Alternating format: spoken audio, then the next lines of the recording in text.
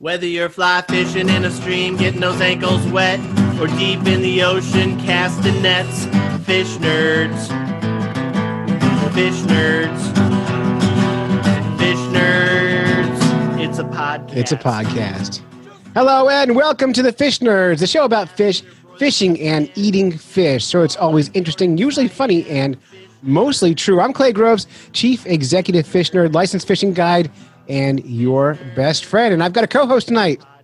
It's Amy, the pond lady. And Clay, thank you very much for having me co-host today. This is awesome. So excited. I'm so excited because I've known you on the internet for a long time.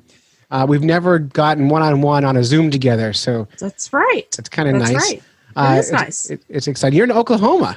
I am. And I'm actually sequestering myself away from the rest of my clan that is now glued to the election news. So I'm glad to be with you instead of doing that right now. Was there an election? Awesome. I hadn't noticed. Today on the podcast, we're super excited because we're going to talk about ponds a little bit because we've got the pond lady here, but mostly we're going to talk about other stuff because we're going to borrow her expertise and see how her expertise can translate into other fisheries worlds. So today on the podcast, we're going to talk about groupers, giant groupers to be exact. I was listening to a podcast the other day called The Twisted 10, and they were talking about giant groupers, and they mentioned the Fish Nerds in their podcast, so I had to respond to that. We have our second installment of Lure Love. So John King, the crappie hippie, and Tim Beat got together and put together a very special edition of Lure Love, all about the spoon.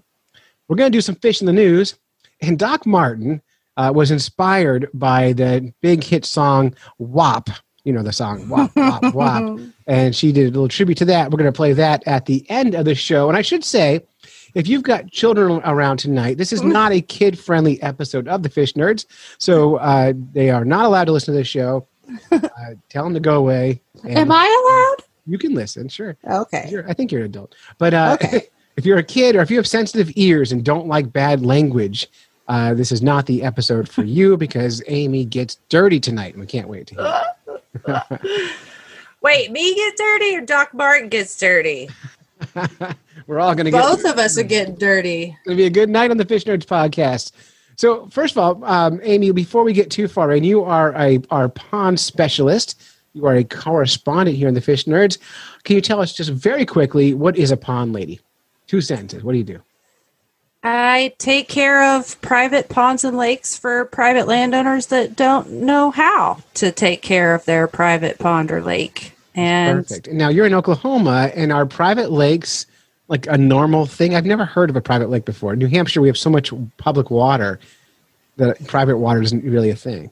Well, okay. Here's a couple of stats. Mm-hmm. You know, there's more shoreline in Oklahoma than any state in the nation because of how many ponds we have and how many reservoirs we have. And most of it is man-made water. There's almost no natural lakes or ponds. If they are, then they're either depressional type ponds or oxbow lakes, basically the channel cutoffs from rivers. Mm-hmm. Other than that, they're mostly man-made, and because of the amount of water we have, then there is just so much potential that you can have a pond on your property that's a koi pond. Or you could have a pond on your property that's bigger than some of our actual public lakes that are managed by the state. Right. So Oklahoma, for those who know, is really big, and there's a lot of room for ponds. There's a lot of room for ponds, and we so the statistic is that we have over 300,000 ponds that are at least an acre and a half in size, and this is a statistic from a while back, so it's grown a lot because there are always more ponds being built, but it's kind of up for debate what a lake in Oklahoma is in terms of pond versus lake, if that makes sense. Because there's no official definition of a pond or a lake or a river or a stream. They're all the same things. Well, rivers and streams are lakes, but yeah. Well, yeah, depending on who you ask in Oklahoma, something might be a lake or it might be a pond. And so for me, I like to say, about 10 acres is the cutoff for what I would really call a lake in Oklahoma. Sure. Which is way different than I would say some other places in the nation. A lake is usually much bigger in size. But there are some places that have neighborhood ponds that are way smaller, and they call them lakes still. So it just depends on who you talk to. Because when I talk to my friends in England, I refer them to being across the pond. Well, true that. And so it's all relative. True. Well, that's cool. True. Well, thank you, Pond Lady. And so we're going to get right into our topics tonight, though. So we have so much to do. And so I know. So we're going to jump into, I think let's talk about groupers first. And before we get into the discussion on groupers, I want the listeners to hear a clip I pulled from the Twisted 10 podcast. So I'm going to play that for you now. It's about 8 minutes long. It's full of bad language and colorful people. You're going to love it. And then we're going to talk about groupers because they called us out. They said the fish nerds can talk about groupers. So here it is. Let's see if you can even come close.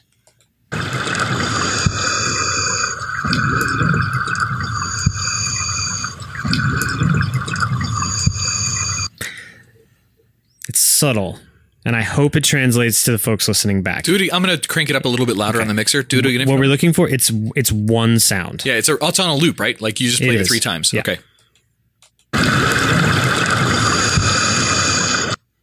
Oh. There's that. Yeah. Okay. I know what it is. 100%. I think. Yeah. You want to take a stab at it first, Ron? Nope. I have no idea. This is...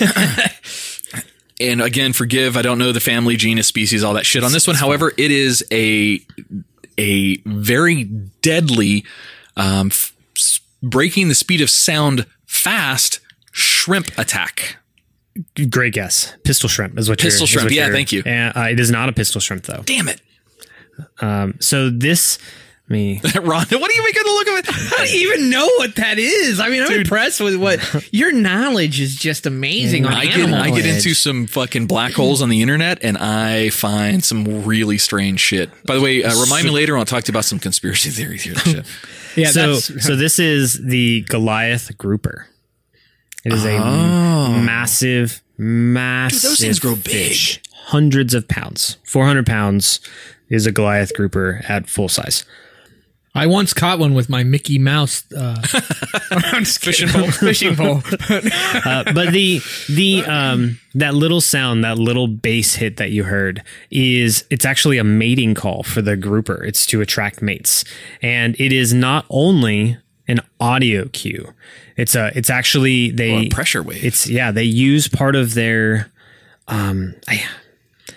I couldn't pronounce the proper name for the organ, but it's attached to their bladder in some way. That's the penis.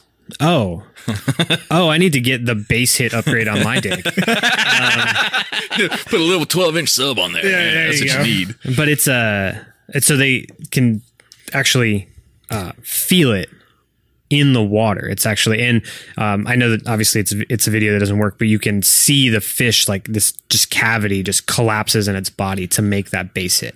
It's visual. You can see it, you can hear it, and you can feel it from a good distance away. Interesting. So in that case, sound and pressure in this case are almost the same thing. So they both travel at the same speed underwater, which the speed of sound is changed underwater. The interesting thing about that is water doesn't compress. Air compresses, for example. That's why a sonic boom from a shuttle from a rocket landing, for example, will dissipate over space. Water compresses very, very little. So when that grouper makes that big old thud and that sound pressure and wave goes, that could go for miles. Not just, a little distance. That could travel a long fucking way.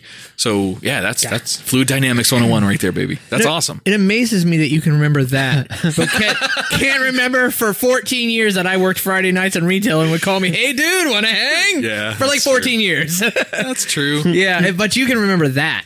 That's cool. And that's actually interesting. That might be something wrong with me. I have nothing to add to any of this but stupid shit. That's just how this is going to go. I don't know anything about animals. So just to recap, score 0-0 on. Don't worry, you're okay. So I'll just give you a few facts about the grouper that I thought were interesting. So the grouper, even at its size, the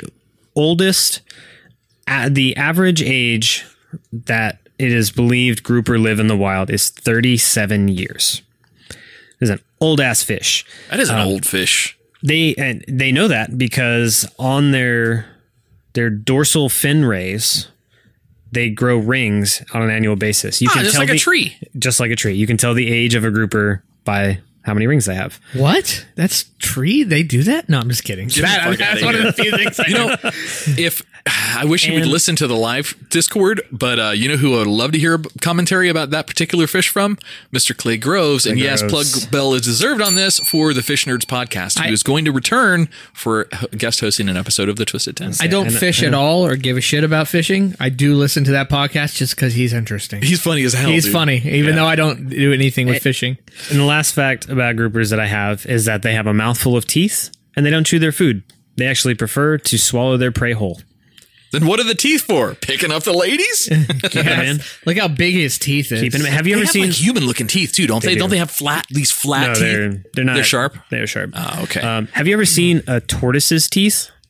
Look it up. It's didn't nightmare. know It's tortoise had nightmare teeth fuel. either. It's awful. Oh, does it go all the way down their throat? It is. There's like spikes, and they have them in their entire mouth, and they're all pointed backwards. Their mouth and down their throat. Oh, and so- what it is, it's a mechanism. So when they swallow a bunch of water with a bunch of food in it, Oh, they can throw it all then out. they throw it back up, and that purges all the water, and it keeps all the food in. That's brilliant. That also makes me think of that thing in Star Wars in the desert that they fall into.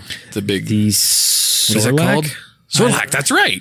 Sarlacc. The Huts run that run. The Huts. Jabba. You know. Which, Java, just a little global PSA, that same mechanism for turtles also traps your fucking garbage. So throw away good your call. shit and recycle. 'Cause Jeez, he's up it's- over there, Greenpeace. It's killing tortoises out there. Can I quickly, because you were talking about old fish. So what's the oldest anything? Animal, fish, whale, oldest. Ooh, I want to take a stab at this. Yes. I think mushroom. Well, that was super fun. What'd you think about that segment? Oh, I loved it. That's awesome. It is awesome. Now I they were can't believe it. This is opening up worlds for the fish nerds right here. whole new world here. So what they were talking about in that segment, if you were listening closely, that whole episode was the top 10 weirdest animal sounds. And the animal sound they played was a grouper kind of doing their mating call. And in there they said, hey, Clay, maybe you got to talk about groupers. So we're going to talk about groupers today in honor of the Twisted 10 podcast. So it should be a lot of fun. So I pulled up some fact sheet on groupers. Did you do any grouper homework? I did, and they're really awesome. And I learned some interesting things about their reproduction that had me super fascinated. Well, why don't you start off then with We'll start off by talking about grouper reproduction. I'm going to let you do it, but I got a little intro music. If you're going to talk about sex, we have some sex music. That's how we roll here at the Fish Nerd. Teams wants to get more fish in the world. It's up to you and me, girl.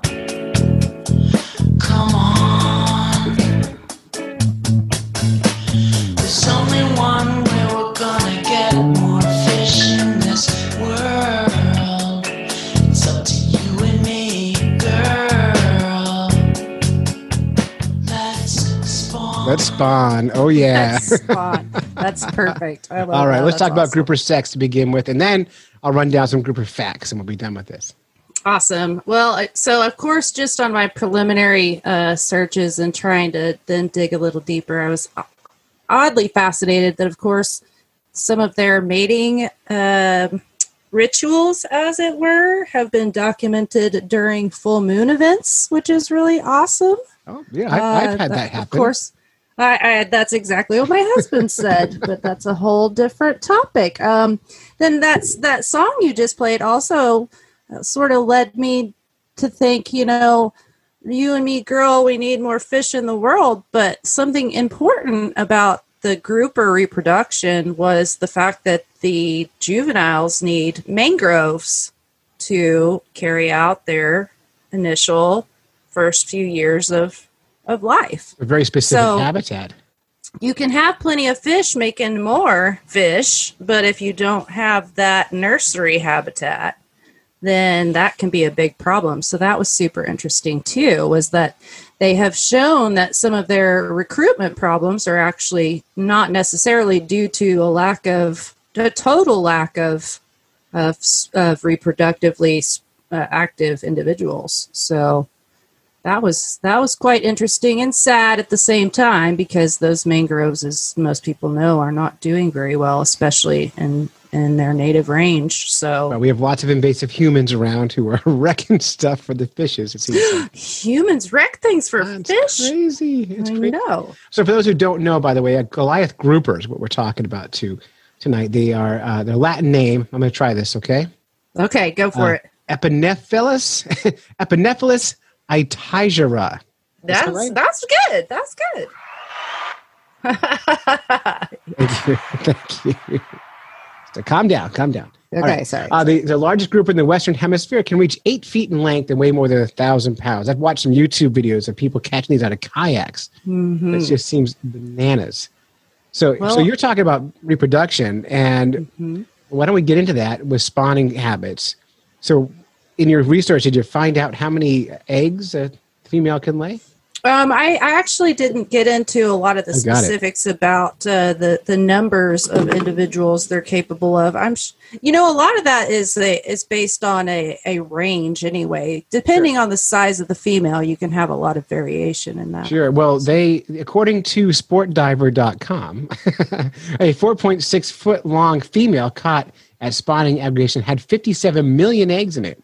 That's awesome. Now, interestingly, I think this is true with most fish, is of those millions of eggs, how many do you think reach adulthood in a perfect scenario? Adulthood or reproductive? Reproduction age. Yeah, that's a fair question. Yeah. Oh, shoot. This is true in most fish, by the way. Well, and of course, there was a differential between males and females on when they get to their spawning age, but That's 50, I would say a very small percentage, maybe less than 1%. yeah, it's like 2 or 3 fish.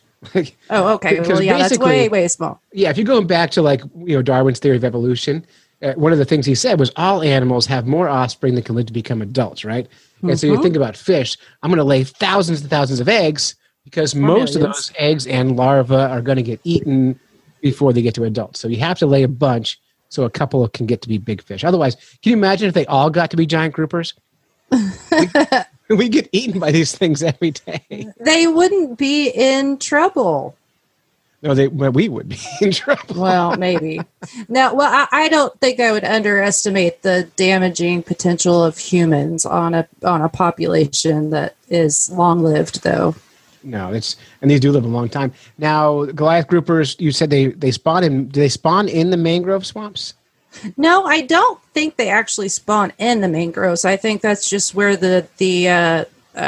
I'll have to go. Now I feel terrible because I really don't know for sure. I Set just me know up.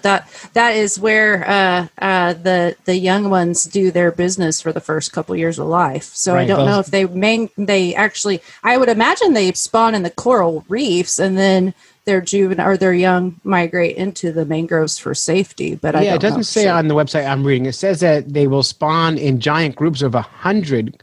I saw that Yeah, part. of That's 100. freaky. They'll travel up to 100 miles to the spawning ground. So I bet they spawn near the mangroves, and then the small ones live in the mangroves for 5 or 6 years, and then they move to the coral reefs after that. I was having a hard time even finding how extensive their range is right now. All I was seeing was on the I guess each side of Florida, but do they have range still in the Gulf? Well, I have the information here. So according to the Florida Museum of Natural History, Goliath grouper are going to be found all throughout the Gulf Coast of Florida, right on through like Mexico, that whole Gulf of Mexico, down around South America, and then up the west coast of the United States as well, up through Panama and California, and then even on the west coast of Africa as well, all in the same kind of temperate zone though. Okay, so then I guess due to habitat requirements and a lot of other factors is what is really causing their decline in numbers, then I would imagine. They're a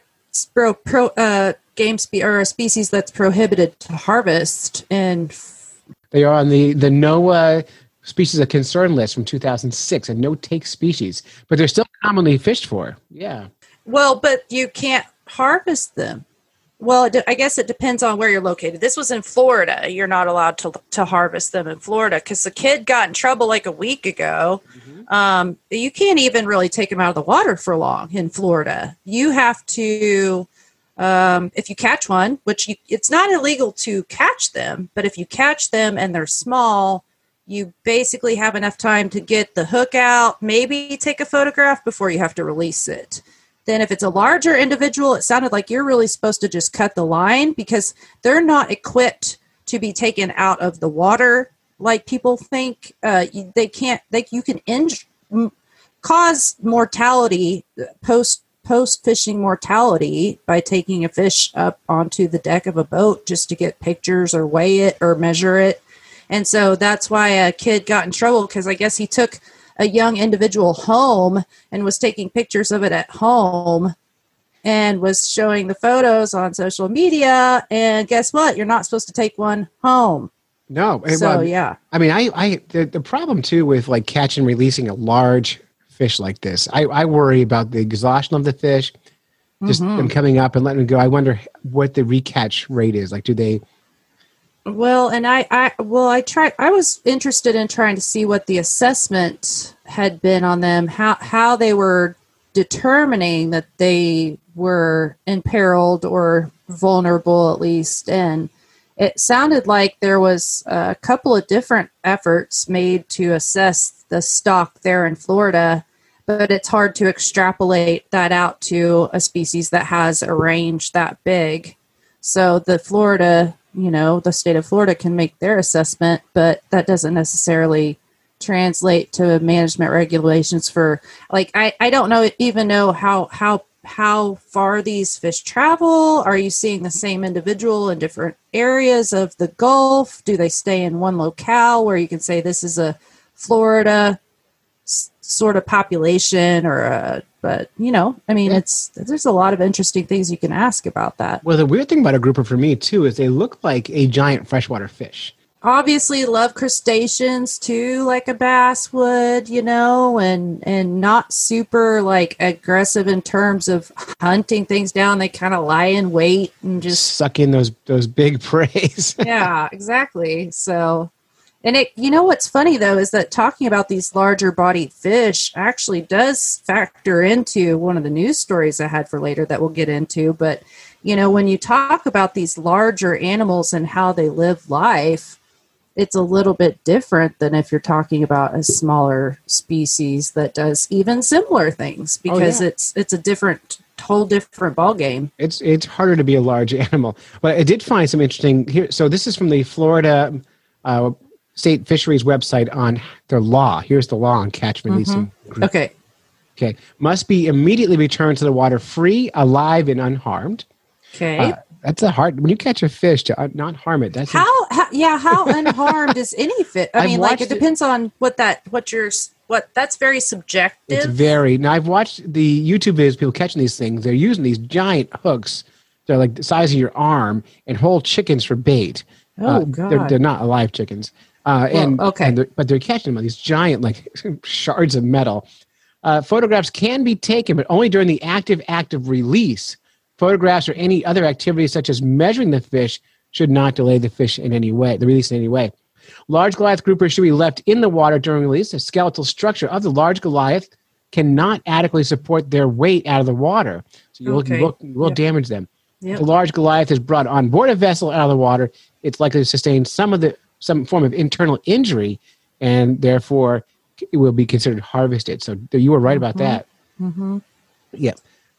Taking small Goliath groupers out of the water is not necessarily bad practice, but they say do it with care. So they're it's important. And they also have some population assessment here. They declined in the 1970s and 80s due to increased fishing pressure from commercial and recreational fishing harvest. You can imagine the how much food you get off of one of these giant fish. Especially because they do, I mean, even when they're not mating, they'll still, I believe, use similar resource types. So they call them aggregations, where it's like, they have fish aggregators, or things that you put in the water to attract fish. Well, they tend to go to structure. So they like things like sunken boats and piers and things like they'll go to, but they'll also use these coral reef areas. So even though they're not necessarily schooling fish, they'll hang out in big giant groups. Yeah, they like their So that habitats. groupers, I mean, right? Exactly. So, All right. I mean, it'd be easy to target. Perfect. So that's our best effort at talking about groupers for the Twisted 10. Thank you, Amy, for helping with that bit. You're welcome. All right. So now we're going to do a quick talk about our Patreon page. One of the ways, the only way currently we fund this podcast is through donations from listeners. And you can donate on patreon.com/fishnerds. We're hoping that everyone will give us $5 a month. That would get us a long way towards paying our bills here, buying better equipment. We've upgraded our studio recently thanks to Patreon. The goal, the dream of the show would be someday where I can make a living making a podcast. I've been doing this for 7 years. We don't make profit on this. I don't even make an effort to sell advertising. That's shame on me. But if you want to buy advertising, you can give me a call. But we don't do a lot for advertising. But Patreon is where it's at, and everyone who donates at any level will get, through their email, will get ringtones from the Fish Nerds. So you can have our theme song or Fish in the News theme. And there's a new ringtone coming out after this episode, but I'm not going to tell you what it is right now, except for it's RAS. So I won't tell you anything else. You know, this is sort of inspiring. I really like the Patreon thing, and it makes me want to create something too. So I'm inspired. So we got to make sure that we not only give props to Doc, but that she also knows that she is going to help inspire some more content for the Patreon page. When you hear what we've got coming at the end of the show today, you're going to blow your brain up. I'm It's so good. excited. But anyway, thank you to all the Patreon subscribers. And by the way, if you give us $25 a month, I will say your name and your business at the end during every episode of the show. So I need to talk real quick about my friend Bethany Metz, Beth Metz, who does not have a business, but she gives us $25 a month. But if you do say her name in the mirror 5 times in the dark, in the middle of the night, she will haunt your dreams. So you get that. So Beth Metz, Beth Metz, Beth Metz. And then we have Josh Lopes from lopestax.com, who also gives us $25 a month. He's been doing that for like 5 years, so we appreciate all that. Thank you so much, Patreon peoples. This Fish Nerds episode, the podcast, brought to you by Spread'em, a portable outrigger for trolling fish. It's a one-of-a-kind adjustable assistant for hooking up multiple lines to your boat without the hassle of crossing lines. Everyone that's used the prototype has loved it, and it's great for trolling fish in any boat with your friends. More lines equals more fish, and we encourage Fish Nerds listeners to support this. This is a local Maine inventor who built this thing. He's been working on it for years, and even if you can't afford the $400 for the whole piece of equipment, throwing him $5, $20, every little bit helps out, helps to get his product to market. Go to kickstarter.com/project/spreadem, or just search for Spreadem, spread-em on Kickstarter, and you can help support them. We'll put links in the show notes. We also want to go ahead. You had a conversation with him on a recent episode, didn't you? Michael Willett, friend of mine. I've known him since the Fish Nerds started. He's been inventing weird fishing products. He has a lot of cool stuff, but this one I think he's really nailed it on. So excellent. Yeah, it's been really cool getting to know him and watching his progression. And I hope he gets to market, because I put in the full amount. I'm all in on this one. So now he's sponsoring us. Maybe I'm getting money back. I don't know. All right, we're going to get into a segment now called Lure Love. This is Tim Beat and the Crappie Hippies, a very special segment. Let me just pull up their theme music here real quick. Uh-oh. Lure love, I can't get enough. Got a space in my tackle box, just got to fill it up. Lure love, I can't ever stop. Don't got a basement, got an underground tackle Welcome shop. to another edition of Lure Love, where our motto is why buy one lure when you can buy 103. I'm here with the infamous crappie hippie John King. How are you, John? I'm doing great, Tim. Doing great. Hey, you remember last episode I mentioned I had bought some of those plain lure blanks and I was painting them with nail polish? Yeah. Well, it's funny because I got some of the tips on how to paint them on YouTube. So now when I go to YouTube, recommended videos are for nail polish videos. Yes. So one of the videos that I saw, it's this woman who owns 2,000 bottles of nail polish, and she has these shelves. She has them all on a single wall in her house, and it was just kind of amazing to see 2,000 bottles. But it was a little scary too, not because she had so many bottles of nail polish, but can you imagine how many lures she must have painted with those things? You just can't. You can't count it on your fingers and toes, man. No, you sure can. Hey, when we get to the end of the episode today, I have a big surprise I'm going to share with you about how we rank the lures. Last week, you and I ranked the lures, and I have a new method for us this week. But tell us what we're going to talk about this week, John. We are going to talk about one of the oldest and one of the favoritist lures of all time, the spoon. Spoon's great. You can fish with it. You can eat with it. You can play it as a musical instrument. You can indeed, and I'll tell you what. We talk about eat with it. Okay, the Western civilization story is that some posh gentleman in England, and then later this folktale got transposed to New England, but was enjoying his lunch on the boat and dropped his teaspoon in the water, and as he watched it go side to side down through the clear waters of a New England lake, he saw a big pike sweep out and grab it. Or if it's being told in the Northwest, then it's a salmon or a trout. Or if it's being told about Minnesota, then it's a pike or a bass. But anyway, the legend is that somebody dropped an actual spoon in the water, saw a fish take it, and that's how it goes. But you got some history for us that I was shocked, and I know the listeners are going to love. Let's have it, Professor. Well, you're right, John. The spoon is certainly, nobody knows when it was really invented because it's a Nordic lure. Some people say they use shells as spoons, so it's probably thousands of years old. But the guy Julio Buell, he kind of reinvented the spoon in 1834. And the story goes, he was eating his lunch in the boat one day. He drops the spoon overboard. And as he watched it sink to the bottom, a huge fish, like you said, came up and chomped it. And so he went home and he borrowed a spoon from his mom, and he cut off the handle of it.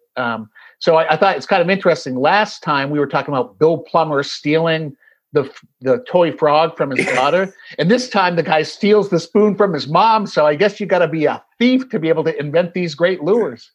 Oh, yeah. You got to be a thief to be in the lure business. That's for sure. Boy, we could expand on that all the rest of the segment, copying people's ideas or getting ideas just by looking at, And he ended up patenting the spoon design that he had created. But I'll tell you what's super cool. You probably on television, you've seen those ads for those commemorative coins that they sell, like gold and silver coins, like sure. About an event or something. Well, this year in 2020, there's a company that minted a coin that's an exact replica of the Buell spoon. And it's a real coin, but it has a hole on the top where you can tie your line to, and it has a single hook on it. And the silver one weighs a half an ounce, and the gold one weighs a tenth of an ounce. And on one side, it says Legendary Lures with a picture of Julio Buell on it. On the other side, a picture of Queen Elizabeth II, which is kind of crazy. But it's funny because I'm watching this little promotional video to get you to buy these coins. And it shows a modern day guy in a boat casting out and fishing. And the value of the silver lure is $100, but the gold lure is worth $350. So the question I have for you, John, is, would you fish with a $350 lure? No. No, we're not in this the life I'm leading now. And even if I get to be the flush with money, I don't see it, because gosh darn it, Tim, I'm just not meant to have nice things when it comes to fishing. I had a buddy dredge up a ducket rod with a brand new Lew's reel on it. He caught it out of the bottom of a lake, and he doesn't fish with casting. So he gave it to me, and it was less than a week. And one of my other friends dropped a battery on it and busted it. I mean, I've got to get stuff at a garage sale and stuff, but I couldn't relax and enjoy fishing with a $350 lure. That's just not I would be scared to death that either I would break off or get snagged on something. $350. So I kind of got a kick out of that. I don't really know exactly how spoons work, like what the physics behind it is. And I know, they're concave on one side, they curve inward, so that kind of catches the water and it makes them wobble. But when I read about it is, as people design these and look at the shape and the thickness, the deeper the spoon, the wider the wobble, and the flatter the spoon, the less it wobbles.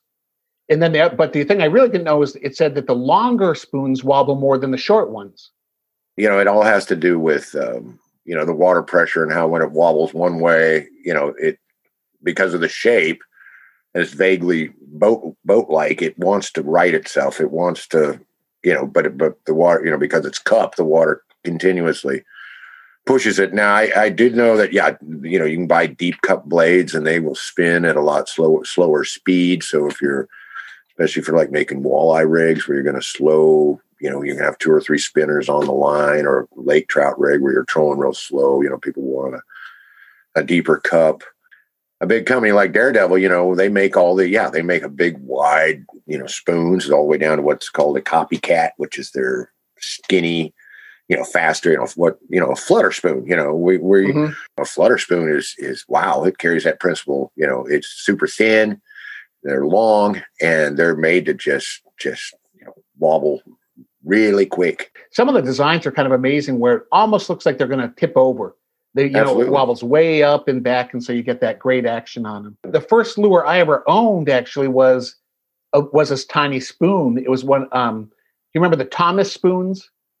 They kind of had a little cutout at the end, but it had a rainbow trout pattern on it, just about 1.5 inches. And my dad bought it for me before opening day fishing. We had trout season in Massachusetts, and the funny thing is, he got it at an auto supply store. Did they have Western Auto where you are? Oh yeah. So Western Auto had like a fishing section, and I know he got it there because it was across the street from his office. But what I didn't realize was Western Auto had made their own fishing gear under the brand name Revelation. And right. They did tackle boxes and stuff. And then I thought, well, it's no wonder they were making toolboxes. So they take the toolbox, change the inside of it, and they call it a tackle box. So if you go look on eBay, you can find a lot of that old Western Auto, the tackle boxes and everything like that. And that Thomas spoon, they still sell that today, the exact same spoon the way I got it as a kid. That's fantastic. And that Western Auto tradition too also comes from the fact that before there were a lot of tackle stores and before machinery came along, the hardware store, the blacksmith, that was where you got a lot of your fishing tackle. People take hooks and line and all that stuff for granted now, but in the old days, you used to have a guy make your hooks for you a lot of times. Just like you used to have to take your silk line after you got done fishing and string it up back and forth on the clothesline and dry it out before if you left it on the reel, it would spoil. And they had cotton line. Right. It was way more labor intensive, but the hardware store was where to get tackle. And hell, I got some Revelation braid right here on the desk back here that Kathy picked for me out of some garage sale or something. That's pretty cool. What was the first lure that you remember ever owning as a kid? Oh gosh, that I remember owning, because I know I had jigs right off. Caught my first crappie when I was 3. Caught him on a jig and bobber.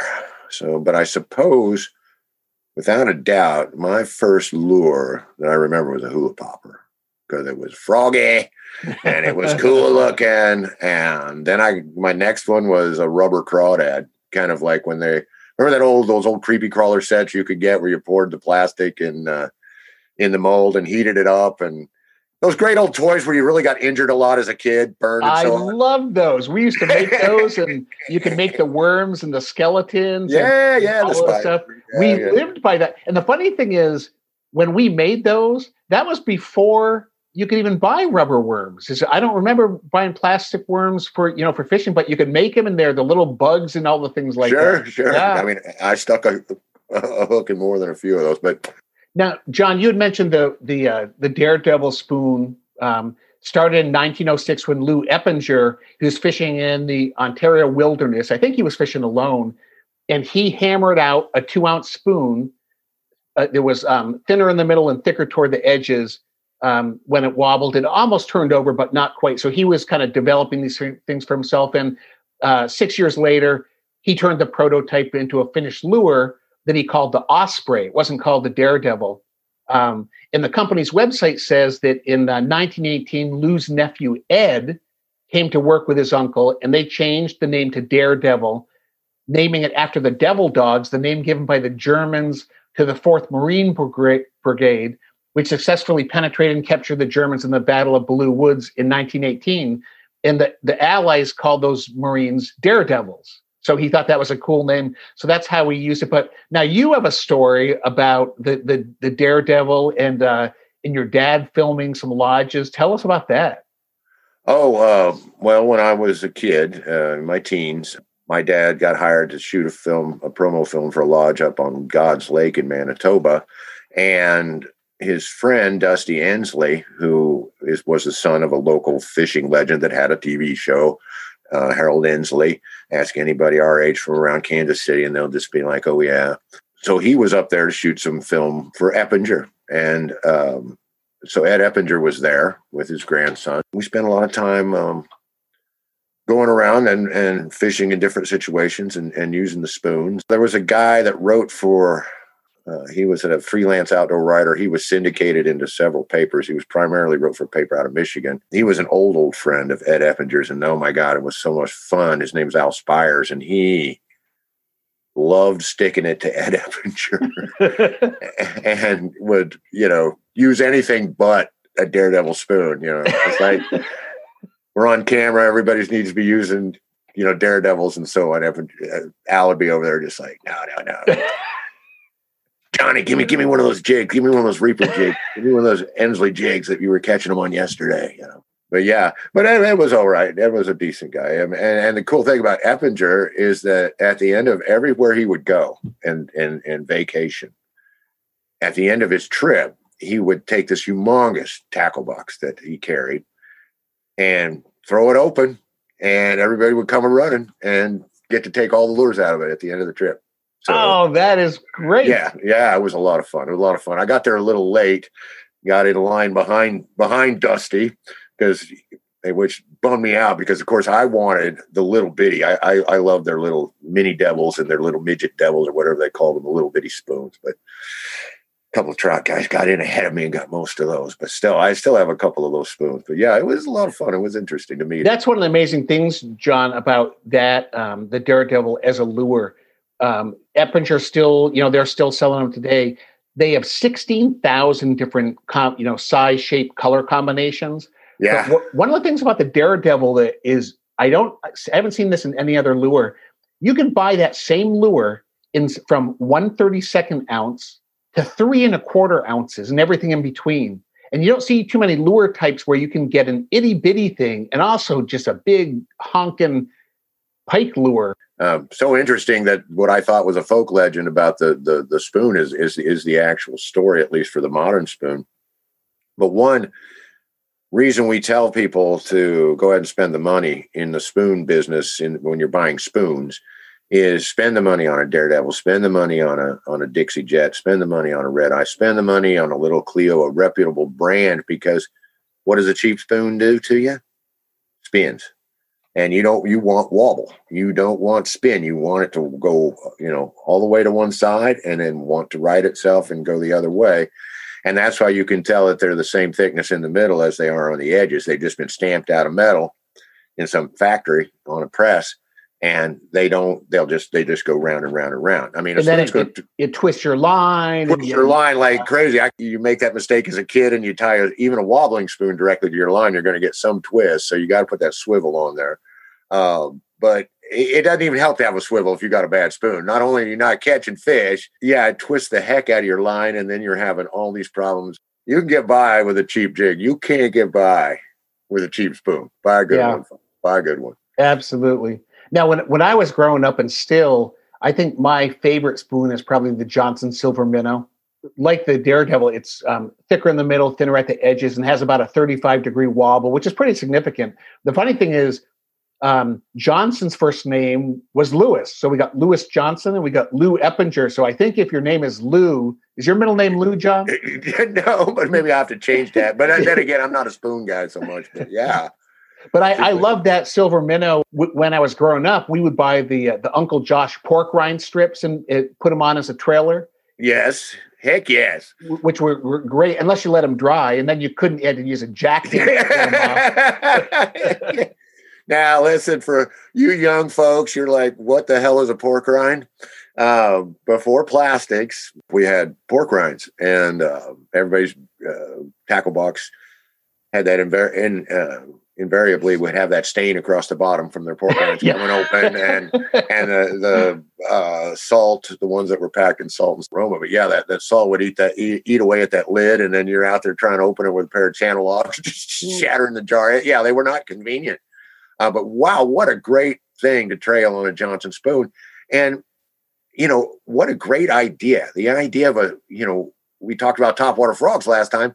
Who comes up with a topwater spoon? I mean, how fantastic and how weedless and how completely dominating was the Johnson silver minnow in the late 60s, early 70s.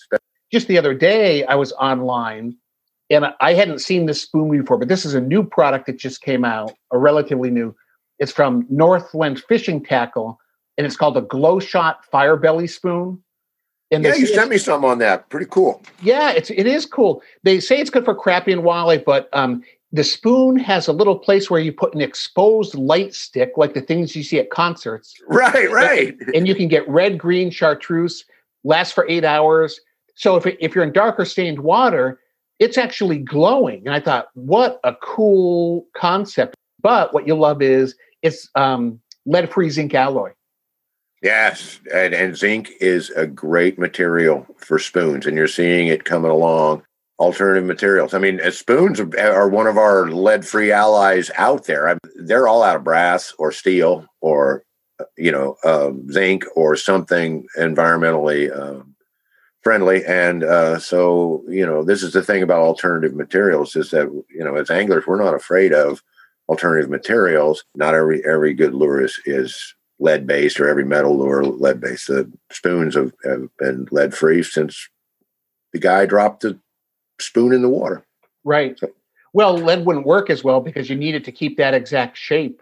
And you don't and be lead's bouncing good. it off of rocks with lead and everything. So you had the brass and the really nice metals. But this whole concept of putting a light stick in there, I thought that is very clever. And we have a lot of muddy rivers around here. So I may pick some of those up, and I'll let you know how they work. But it's interesting. The proof is in the pudding. I mean, take them out. Let's hear how you do. I'm interested. And I know ice fishers have been using a lot of phosphorescent and glow products and so on. The glow paint is big and stuff because, of course, ice fishing when there's snow all over the ice is a low light game. That's the great thing about spoons, John, is you can use a little tiny spoon and go catch brook trout in a creek. And then I've taken some big honking spoons and I go catch striped bass in the ocean. And it's pretty much that same design. The things don't break. I'll tell you that. It's fantastic all around lure, and it will never die out because it's simple. It makes sense. Fish love it, and my biggest fish on rod and reel was somewhere between 18 and 20 pound pike that I caught on a red eye spoon, and instant fan, baby, instant fan. So John, I know you love science as much as I do. So this week, rather than have us do the lure ratings, you and I rate the lures, you're not going to believe what I've done. I have created the Lure-matic computer system. It's a computer that has been listening to everything we've said during this podcast as we recorded it. And then it will automatically calculate and rate the lure just based on our comments. Man, you are not just a genius. You're a super genius. Let's have it. Let's have it. I'm ready. Let me turn it on and we'll give this thing a try. All right. Welcome to the Lure-matic computer system. I have been listening to your conversation. Please wait while I evaluate the spoon fishing lure. Timbit, crappie hippie, spoon lure, Nordic origin, concave shape, Julio Buell, dinner spoon, huge fish. Daredevil spoon, Lou Eppinger, Johnson silver minnow, weedless, Louis Johnson. Too many guys named Lou. Glow shot fire belly spoon, glow stick. Calculating. The Lure-matic computer system rating for the spoon fishing lure is a perfect 11 out of 11. You can't argue with science, can you, Tim? I don't think you can. And it gave it a perfect 11, just like the frog. So the spoon is definitely a good lure. I'm not going to argue with that computer. You can't argue with the computer. You can't argue with the history of fishing. You can't argue with the fish you're going to catch tomorrow. Get some spoons in your tackle box. Wow. So what a great report. That was awful fun. I got what I thought was a folk tale debunked. It's actually the real story on the spoons, and got to relive some memories. But that's what spoons are about, Tim. They're as old as fishing itself. They're a great lure. It's a must for every person's tackle box. I had a ball talking with you tonight about spoons, my friend. All right. That's good. We'll see y'all next time on Lure Love. On Lure Love. See you next time.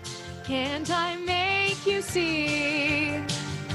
Why buy 5 lures when you can buy 103?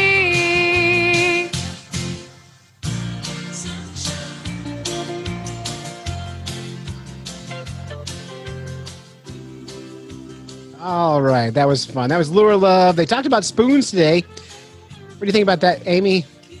Well, so I know that I've said this before, but one of my dirty secrets is that I'm not very good at fishing. That's my secret too. Okay, well, I guess it's an open secret then of mine. But see, that's the spoons are something I can wrap my head around actually, and it's one thing that it's a staple in Oklahoma bass fishing. It's a staple it was always a part of my dad and granddad's tackle boxes, and when they would get sick of trying other things, they would go for the spoon. When it was hot and nasty and we weren't getting a bite, go for the spoon. So, I can throw a spoon. Awesome. We do a lot of spoon fishing too, and I'm not going to put any more into your ears tonight, though, because I think John and Tim covered I think pretty they good did. for us. They did awesome. Yeah, but we have to get into the news. Yay. News, fish in the news. Everybody loves their fish in the news. Everybody loves the fish in the news. Amy, you brought a story for us. Well, I brought a couple of stories, but one of the ones that I didn't know if we had talked about before was a pretty sad story that... Never mind. Don't do it. Okay, well, it leads into something good. All right, go ahead. Okay, so we had an extinction event this year that was just sort of a turning point, I think, for maybe a lot of people, maybe not, I don't know, but the Chinese paddlefish was officially declared extinct in the wild. Finally. Functionally extinct, which is terrible. But at the same time, in Oklahoma, we set not just one, but like 2 world records for the American paddlefish, like back to back in one lake, in Keystone Lake. And so that was super interesting. I don't know if people heard about that. It's one of our huge fisheries in Oklahoma is paddlefish. A lot of places where, well, a lot of places where they still have native range, you can't really fish for them. So because they're planktivores, of course, you have to snag for them, and you have to target them when they're running up some rivers to spawn. Usually that's when you're targeting them. So to have a world record, it was 151 pounds, 14.4 ounces, and that was in July of this year. Yes, from snagging. That sounds terrible. Like, what? I don't understand. Yeah, it's really hard. The first and only paddlefish that I've ever caught on a line was 29 pounds. Sorry about that. I can't hear you all of a sudden. But it was a really hard fight. And I had not done a lot of snagging and had some guys that knew how to put me on the fish. And I was already there for work, but had taken some time to actually go fishing specifically to harvest a fish. It was like, you know what? I've done this so long. I'm going to take some fish home. And 29 pounds was really, really difficult. It wore me out. So you caught a 29-pound paddlefish. Mm-hmm. And you caught it through snagging. Yes. And tell me about what snagging a paddlefish like entails. How does one do this? You just have a big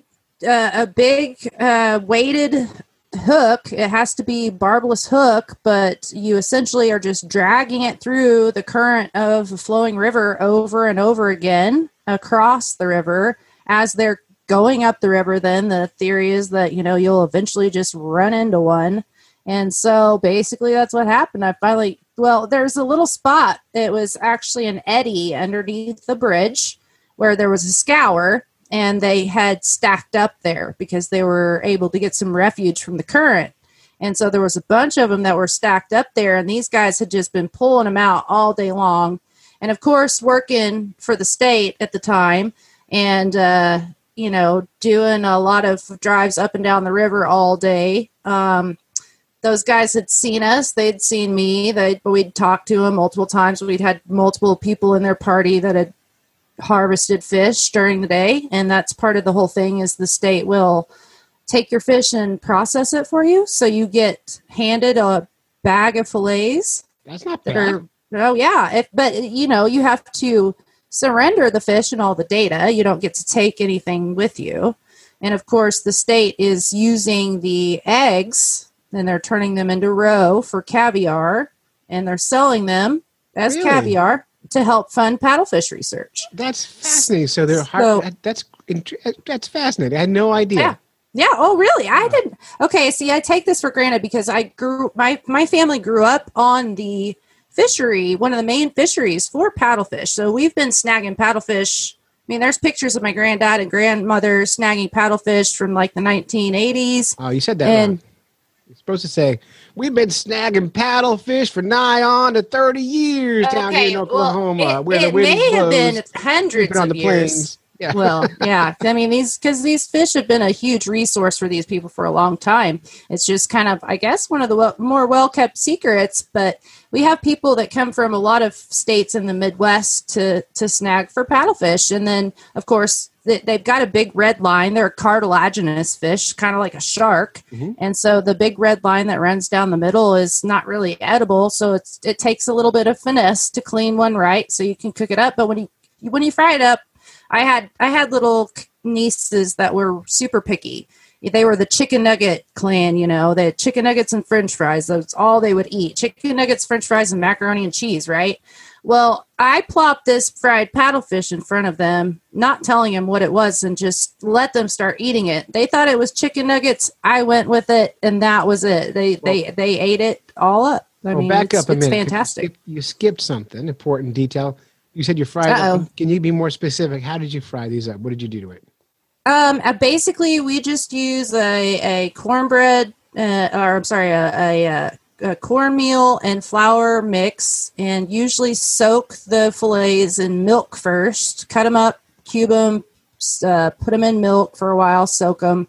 While they're soaking in the milk, you get all your breading ready, your egg wash.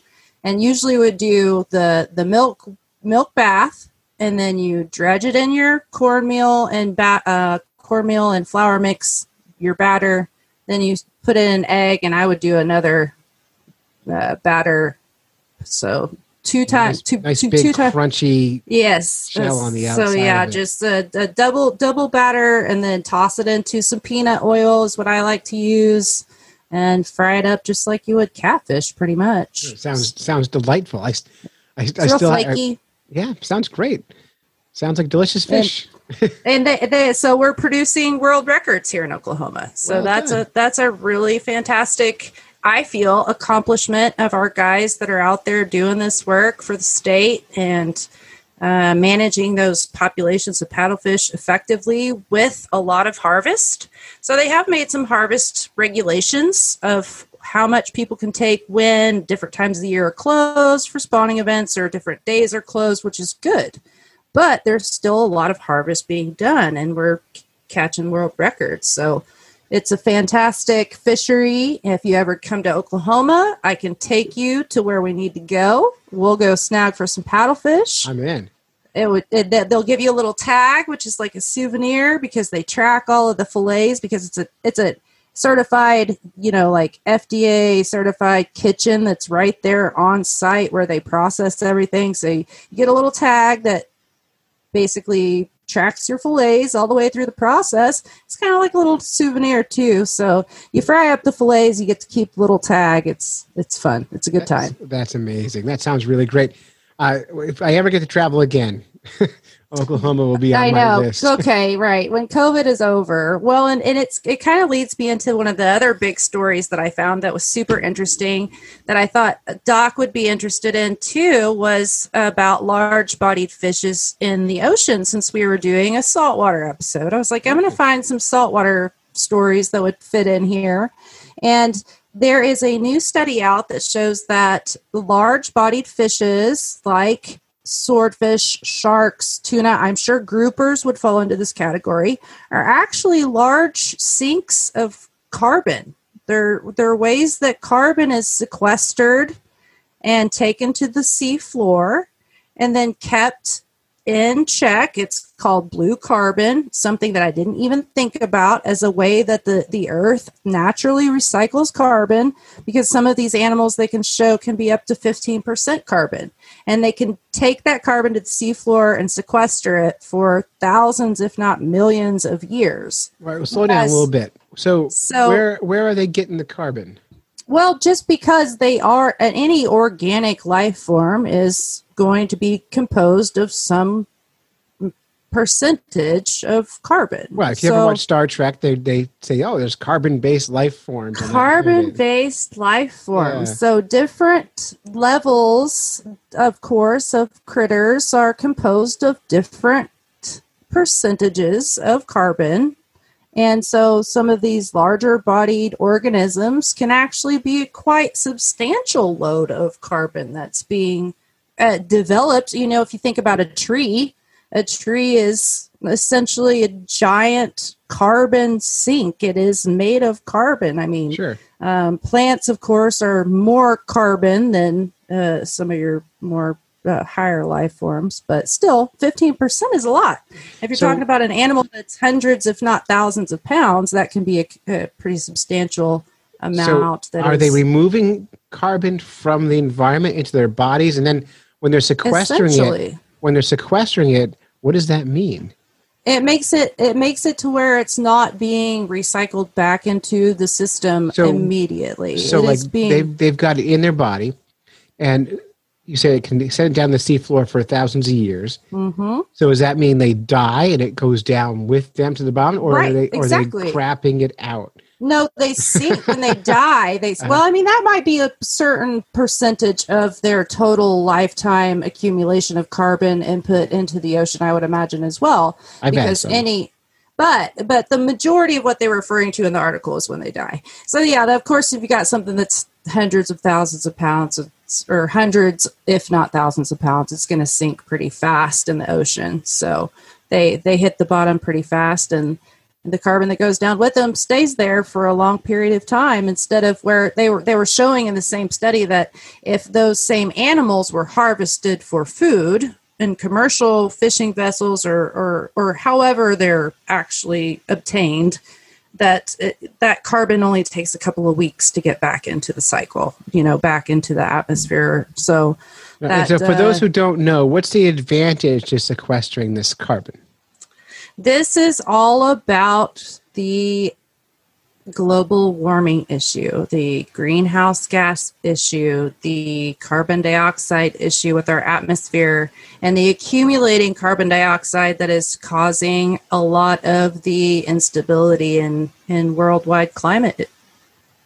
I mean, in the easiest terms. I think you got it. Cool. Well, that was Fish in the News. Thank you so much. Well, thank you. Fish in the news. Everybody loves their fish in the news. All right, so we have time for one more bit, and this is really cool. You're going to love this, and I'm glad you're here for this, because Doc Martin wanted to come on the show this week, but I don't want her on for this bit because she is a huge fan of music. I don't know if people know this about Doc Martin. She loves writing parody songs. She loves popular music and old music and all kinds of music. But do you know the song WAP? Oh, absolutely. And this is why Doc and I are a lot alike, is because I'm a huge fan of music too. And especially the new music. I don't know how to say it enough, but yes, we are huge music fans, constantly digesting everything that's new. If it is meme worthy, if it gets into social media, if it gets into the culture at the moment, we are on top of it. So I'm really excited about this one. All right. Well, so she took that, and she, as much as she likes the theme of WAP and its deep meaning and all that, she's a science person, so she rewrote it RAS, real ass science, and this is her version of real ass science. And this is a debut here, by the way. This is the first time anyone's hearing this. I am so honored. You're the first person to hear it, so here we go. Microscopes in this house, microscopes in this house, microscopes in this house, microscopes in this house. I said certified geek, 7 days a week. Real ass science, make your conspiracy game weak. Yeah, yeah, yeah.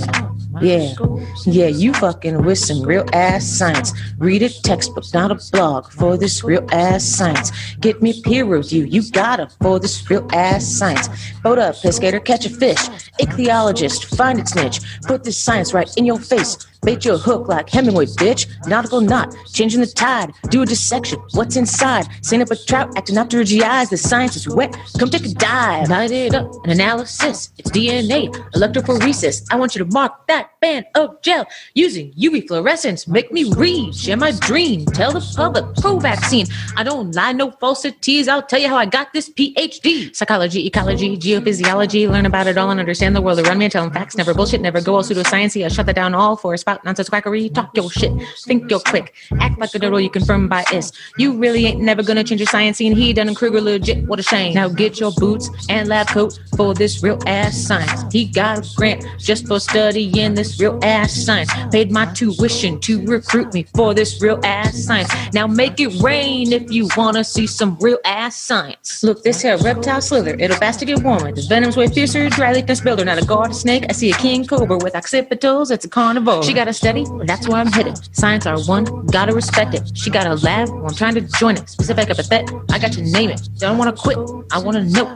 I want to search. I want to grow. I want to elucidate that knowledge and change the world that we all know. Analysis fire, low season, low P's. It's going in R, coming with validity. I explain that trend and the stats support me. I published this work, got my 3rd degree. Your Honor, I'm a geek bitch. Quantum physics. Switch my frame, Planck, Einstein relations, equivalency, mass, but it's light speed and wave function state. It's Schrodinger's equation. In the food chain, I'm the one who'll eat you. Herbivore, eat grass. Some say bottom feeder. Big D stands for Big Daphnia, trophic cascade before the prey eats you. If it free reign, then it can't claim. You can't hurt my feelings. It's not in vain if they stop me and ask why I do it when I science shit, it ain't for the fame. Yeah, you fucking with some real ass science. Read a textbook, not a blog, for this real ass science.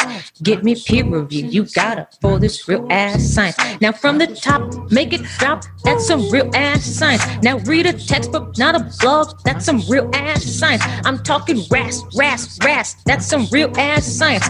Publication in +1, that's some real ass science. Microscopes in this house, microscopes in this house, microscopes in this house, microscopes in this house, microscopes in this house, microscopes in this house, microscopes in this. You get it.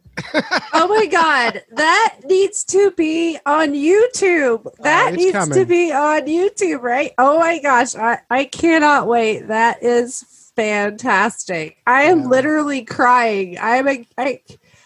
The Big Daphnia. I mean, come on.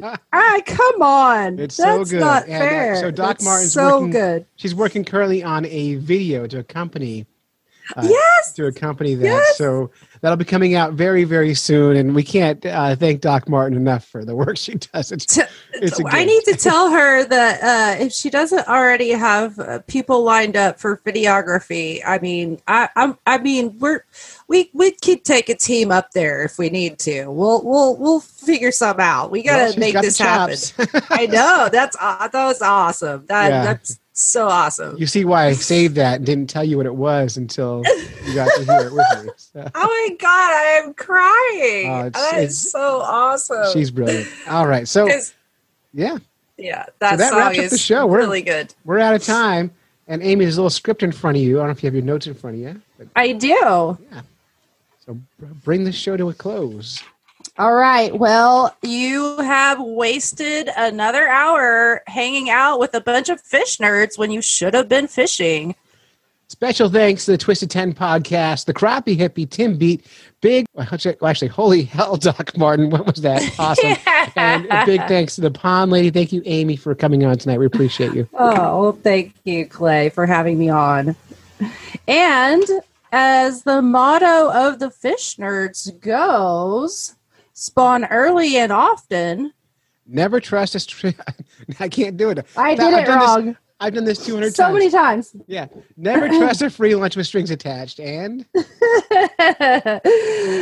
swim against the current every chance you get. Yeah. Oh, I said it wrong. I forgot to thank our music people tonight because we have all this original music. The show is full of original music. I don't know if you paid attention. Really? But Oh, well, no, that music was fantastic. everything I really on the like show it is a original lot. right now. So we have to Oh thank my gosh. our musician friends there. Diane's Bath Salts for our news theme.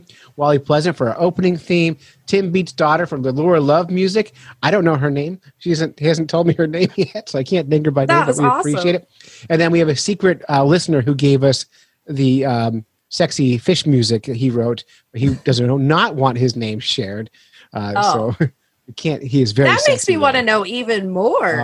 I said it on one show, and then he called me after and says, I don't want my name out there. So, oh, no. Okay. yeah, so that's the show. You did it. You made a podcast. Whether Congratulations. you're fly fishing in a stream, getting those ankles wet, or deep in the ocean, casting nets, fish nerds.